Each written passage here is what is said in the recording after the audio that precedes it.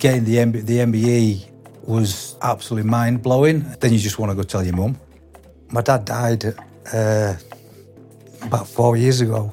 You know, that's one of the first things you think about. You're listening to the England Rugby Podcast, O2 Inside Line. I'm Simon Middleton.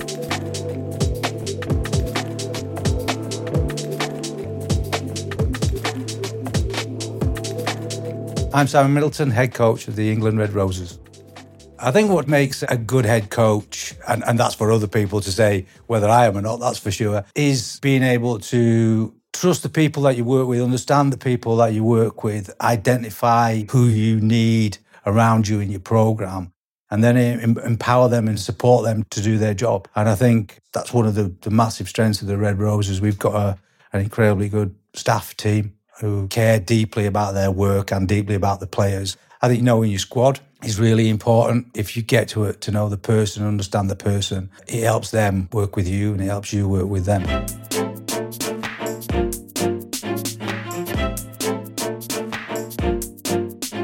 Typical Yorkshire family. I was from a working class background. Both parents worked really hard to support us and give us everything they could. I have two older brothers. We were a football family, like most families were at that time. My dad was a bit of a cricketer in his day, so we followed that a little bit.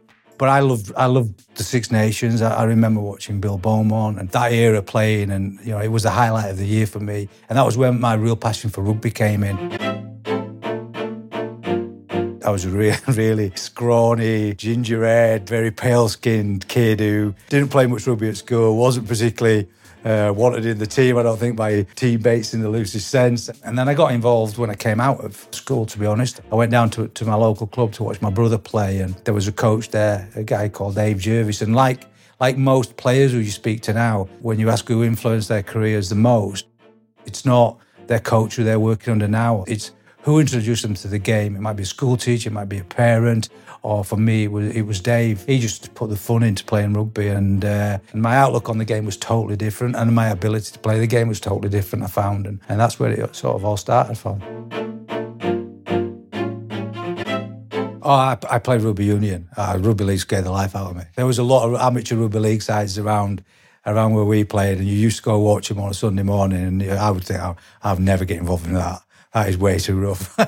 So it was more by chance. In fact, it was very much by chance that I got picked up from Nottingham by Castleford, and it was moved from rugby union to rugby league was so quick, and the elevation of the standard I was playing.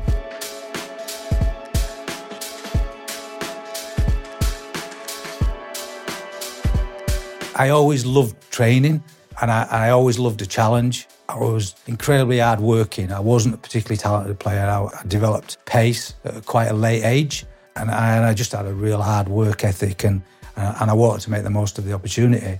I think the experiences I had as a player and growing up unquestionably stand me in really good stead, and have stood me in really good stead to understand the players more. All through my playing career with Castleford and half of my coaching career with Leeds, I had a full-time job. I ran at the same side of it. So I've probably been 32, 33. I had this full-time job. So I understand what the girls did before they went to professional contracts. I understand that they had to work hard. And I also understand that they probably have other interests outside rugby that they need to draw on to supplement their income. So I fully understand and can empathise with the effort that they've had to put in and balancing the work, rugby and social life, which is really important. Away from Panapa, has got Murdoch behind him, he's got Middleton there, and Middleton scores another. The big smile says it all. Castleford will be amongst the leaders tonight. I would describe Simon Middleton as a coach as hard and very intense. I'm Jess Breach. I play for Saracens and England Rugby. I've got to know him so much more over the years about being in the programme that I'm definitely more comfortable around him, which I think is so important with a coach, that you're comfortable around them off the pitch, because they're just another, human, and they have feelings, emotions, family. So I think it's really nice that I know him off the pitch as well as on the pitch. As I say, I come from a very normal, hard-working family. Both my parents worked at a local glass factory in Nottingham. My brother worked there. My oldest brother had gone to university and he'd chosen a different direction. I was a little bit like, I finished my qualifications literally on a Thursday morning, and on Thursday afternoon I started as a temp mending pallets. I stayed in there and I moved into the factory, and then I moved from the factory, and then I moved into the design office. And I had 25 years with the company. So the amateur bit, Nottingham, wasn't a problem because you trained on a Tuesday night, trained on a Thursday night, played on a Saturday, and then went to work again on a Monday. When the Castleford came in for me, it was sort of semi-professional rather than professional. So there was still training on the evening. There was some training on a Friday during the day. Because Castleford was so massive as a rugby league side, and probably half the population of the company supported Castleford and half supported Featherstone, like, I just got great backing from everybody, and particularly my bosses. And they sort of said, yeah, we can make it a little bit flexible, your job. And that's where it started. And then the rugby league got more and more professional, more and more in the daytime. So I'd start a little bit early, and then I'd go back at night sometimes, and I'd work on a weekend. Oh, Tom Middleton should have best from outside. Good try, Cass. I moved to Leeds, and I played at Leeds, and I got my coaching career at Leeds. That became very, very challenging. So I would go into work at 6 o'clock and I would do 2 hours, and then I would leave at 8 o'clock to get there for a meeting at 9:30 or a training session at 10 o'clock. And we'd train till about 2 o'clock. Then I would come back to work and probably work till about 10 o'clock at night some nights. It was long hours, and I've got a young family at this point, but you get used to it. I think that the work ethic that had been instilled into me by my parents stood me in great stead. Whatever I've done, I've always done to my best of my ability, or I've certainly tried to, and I think that reflected well. And I think they were very proud of the association as well. So I was backed fantastically well by my company, but more so by my wife and my family. I just had to put the hours in, and you do that, and you do it while ever you're inspired to do it, and you think it's worth doing. And I never didn't feel it wasn't worth doing. But then when Stuart Lancaster took over at Leeds, we got promoted first year out of the Championship, and rightly so. Stuart was like, I need all my staff full time. And then I had a choice, which was I either go back and work at Rockware, which was the company I worked at. I'll leave the coaching. And I knew if I left, I probably wouldn't get that level of coaching again. That was probably the biggest decision I've ever made in my coaching career, for sure, because I had a 5-year-old, I had a 2-year-old, I had a mortgage, and I knew I would be more than halving my salary and going into a job where I had 25 years and a rock solid pension and everything, and it probably would have still been there now, to a really volatile club and a volatile industry. That was really the crossroads. To be honest, I think if my wife would have said, I don't think you should do this, I probably wouldn't be sat here now. But she was like, you've no choice, you've got to do this, because if you don't, you'll never forgive yourself and you'll always wonder. So I made the decision to leave. He's humble. I think he's got very good integrity. He's very hardworking. He's always prepared to listen to other people's opinions and adapt. I'm Stuart Lancaster, currently senior coach at Leinster Rugby. I've played with and worked with Simon in a coaching capacity since the late 1990s. When I took over, a lot of players had left Leeds. We only had 7 players left, in fact. We signed 15 new players. We promoted a lot from the academy. And Simon, myself and Darryl Powell basically were given the challenge of trying to put this team together that was going to get promoted in the Premiership.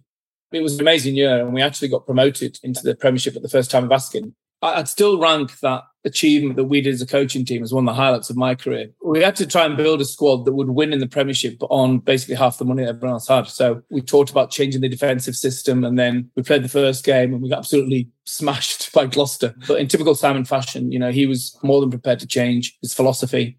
He was always destined to be a really good coach because he was always had a growth mindset. He always had an eye for detail. He's a very good presentation skill, a good way with players, and he's passionate. I think if you'd have asked him then, you're going to achieve what you achieved, I think he would have never would have believed it, really.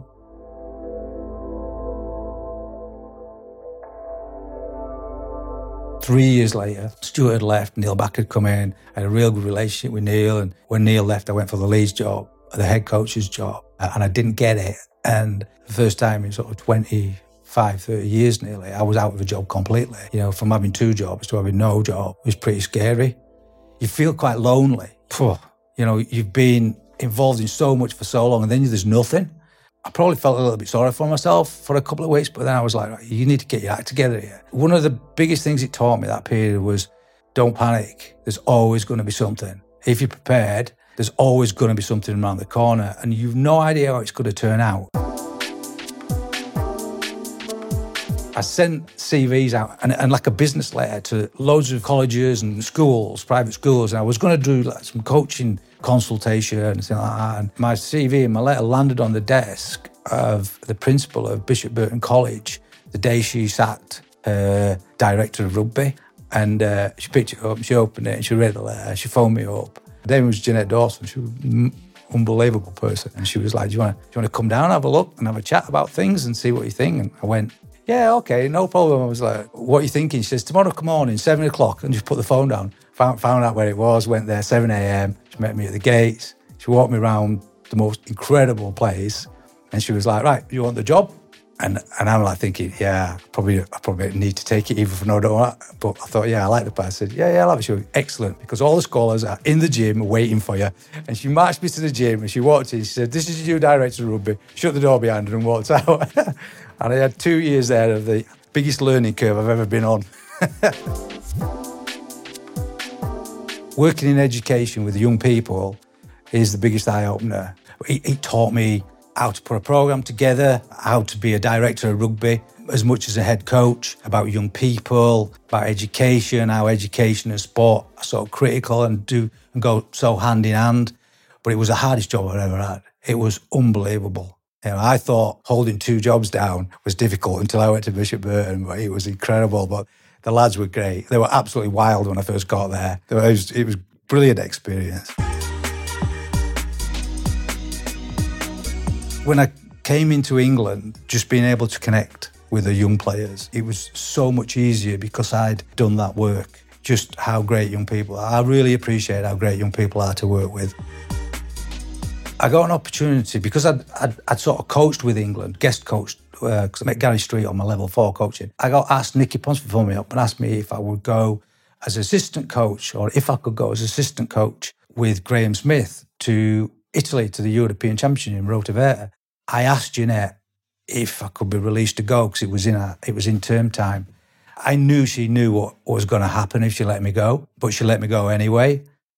That got me a lot closer to the England setup, and it wasn't long after that Nicky phoned me and she was like, look, there's an opportunity coming up. You help us with the preparation for the World Cup, but you'll also be Sevens head coach. I remember going in and telling her, and I was so nervous, but it was made a lot easier by her because she was like, yeah, you've got to take this job. So I owe her a massive amount, you know.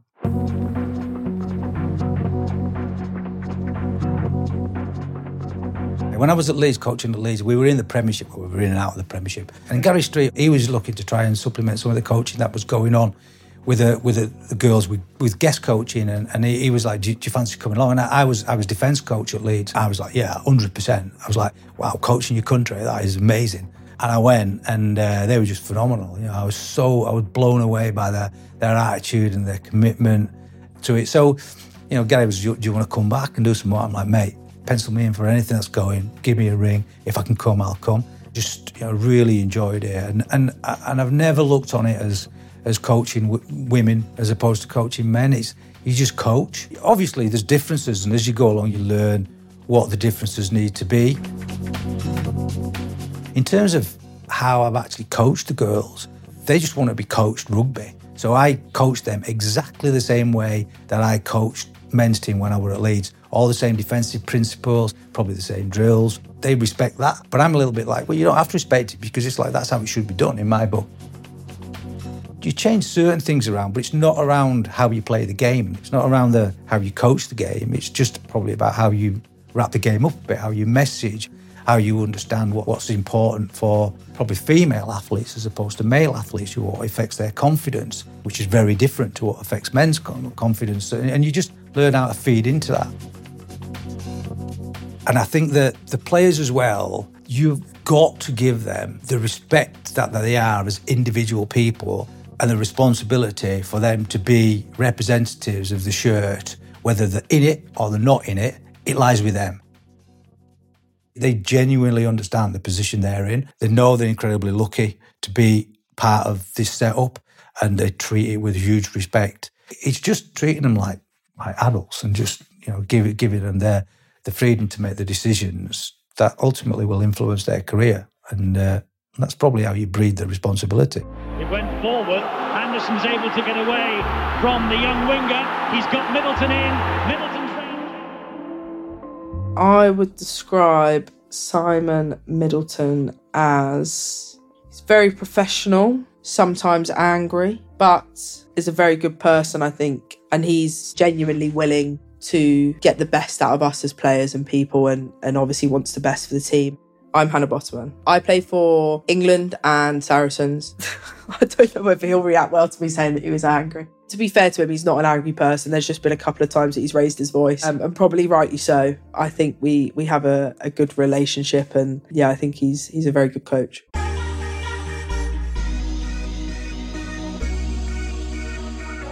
One of the things that is apparent in the men's team is that the academies are that much stronger, and there's just that many more young lads playing the game, and the drive to develop young players through grassroots and then into academies just seems probably a little bit more focused. But I think we're getting there. The key bit is to remember that the women's game's still a long way behind the men's game in terms of how long it's been going, the longevity of it. And I think where it's positioned now compared, if you pro-rata how long the women's professional game, for instance, has been going compared to the men's professional game, we're miles ahead of where they would have been.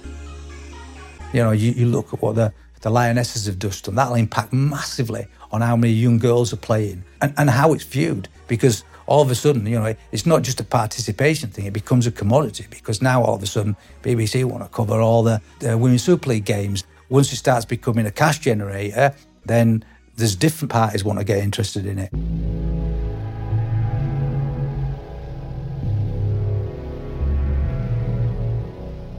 Getting the MBE was just absolutely mind-blowing. And you see generally how people get recognised, and rightly so, for achievements in sport. But I remember getting the email for that. And right up to the moment that I was actually called by the cabinet to confirm some details, I thought it was a wind-up. Like when I got it, I've read the email and I was like, and my daughter was there, and I just gave the laptop to her and she read it. She's like, "Oh my God." And then she said, "Of course it's real, look at this." And I was like, "No, I'm not sure about it." And so, then you just want to go tell your mum.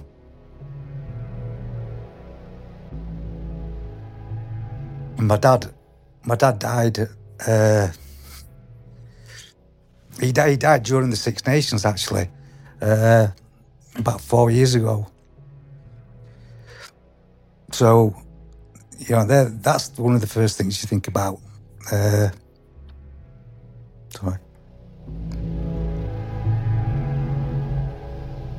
You wish, but my mum's like, "Yeah, he'll know." And I remember they sort of said, "Oh, this is when it's going to come out." And it's a bit weird. It comes out on a Friday night. I think it's the London Gazette. And I'm right into fishing. That's one of my pastimes. I got back into it in COVID and whatnot. And I was fishing in a match on a Saturday morning, and the match is to start at 10 o'clock, but you get there about 8:30. And my phone I think it actually went out. It comes out in the magazine at night, and then it obviously surfaces in the morning. And I was thinking, "Oh, not now. I've got to get fishing." And so many people who supported me all the way through my career, right back to Nottingham. And particularly, I probably got more messages from the people at Nottingham, which was absolutely fantastic, and that really sort of, that makes you feel incredibly proud. And you think to yourself, I hope they're getting as much out of this as I am, because this is very much for everybody I've played rugby with and whatnot. And so I think that could sound a bit corny, but it's about, you don't get something like that without having a massive amount of support and input. Yeah, so that was incredible.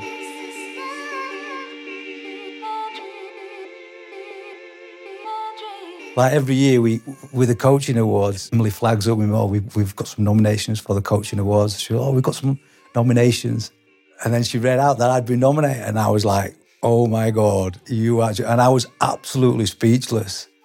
And then, when she read out who else was nominated, and I was like, wow, just to get nominated in that company, was just amazing. Conor O'Shea called me up one morning, and he was like, not often I get a chance to speak to World Coach of the Year. And I was like, oh my God. It just blows your mind because when you think where you come from. And the one thing I know for absolute sure is I'm not the best coach in the world. And the thing was, I never professed to be. I haven't got any ambition. I never had an ambition to be a head coach, or I just went with it. I did something I loved doing, and it was just crazy how it all happened. To get to where we are takes a lot of hard work. I mean, it doesn't matter who we're playing.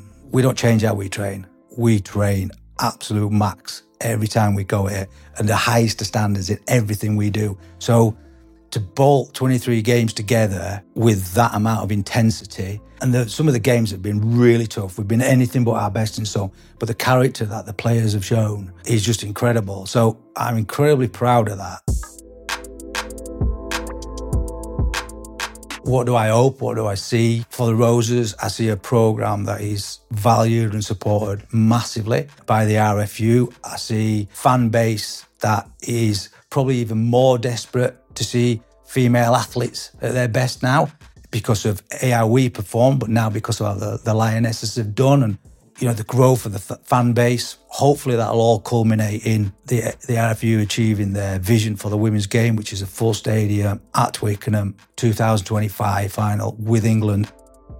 I really share that vision, but the stuff that goes behind, we've got to get more female coaches at a higher level and see the coaching now developing and coming through. We're better positioned now than we ever were, because the reason there's so many male coaches in the female sport, or certainly in rugby, is because I believe you have to really live through a professional era to understand what it looks like and what the demands are like and what the expectation is.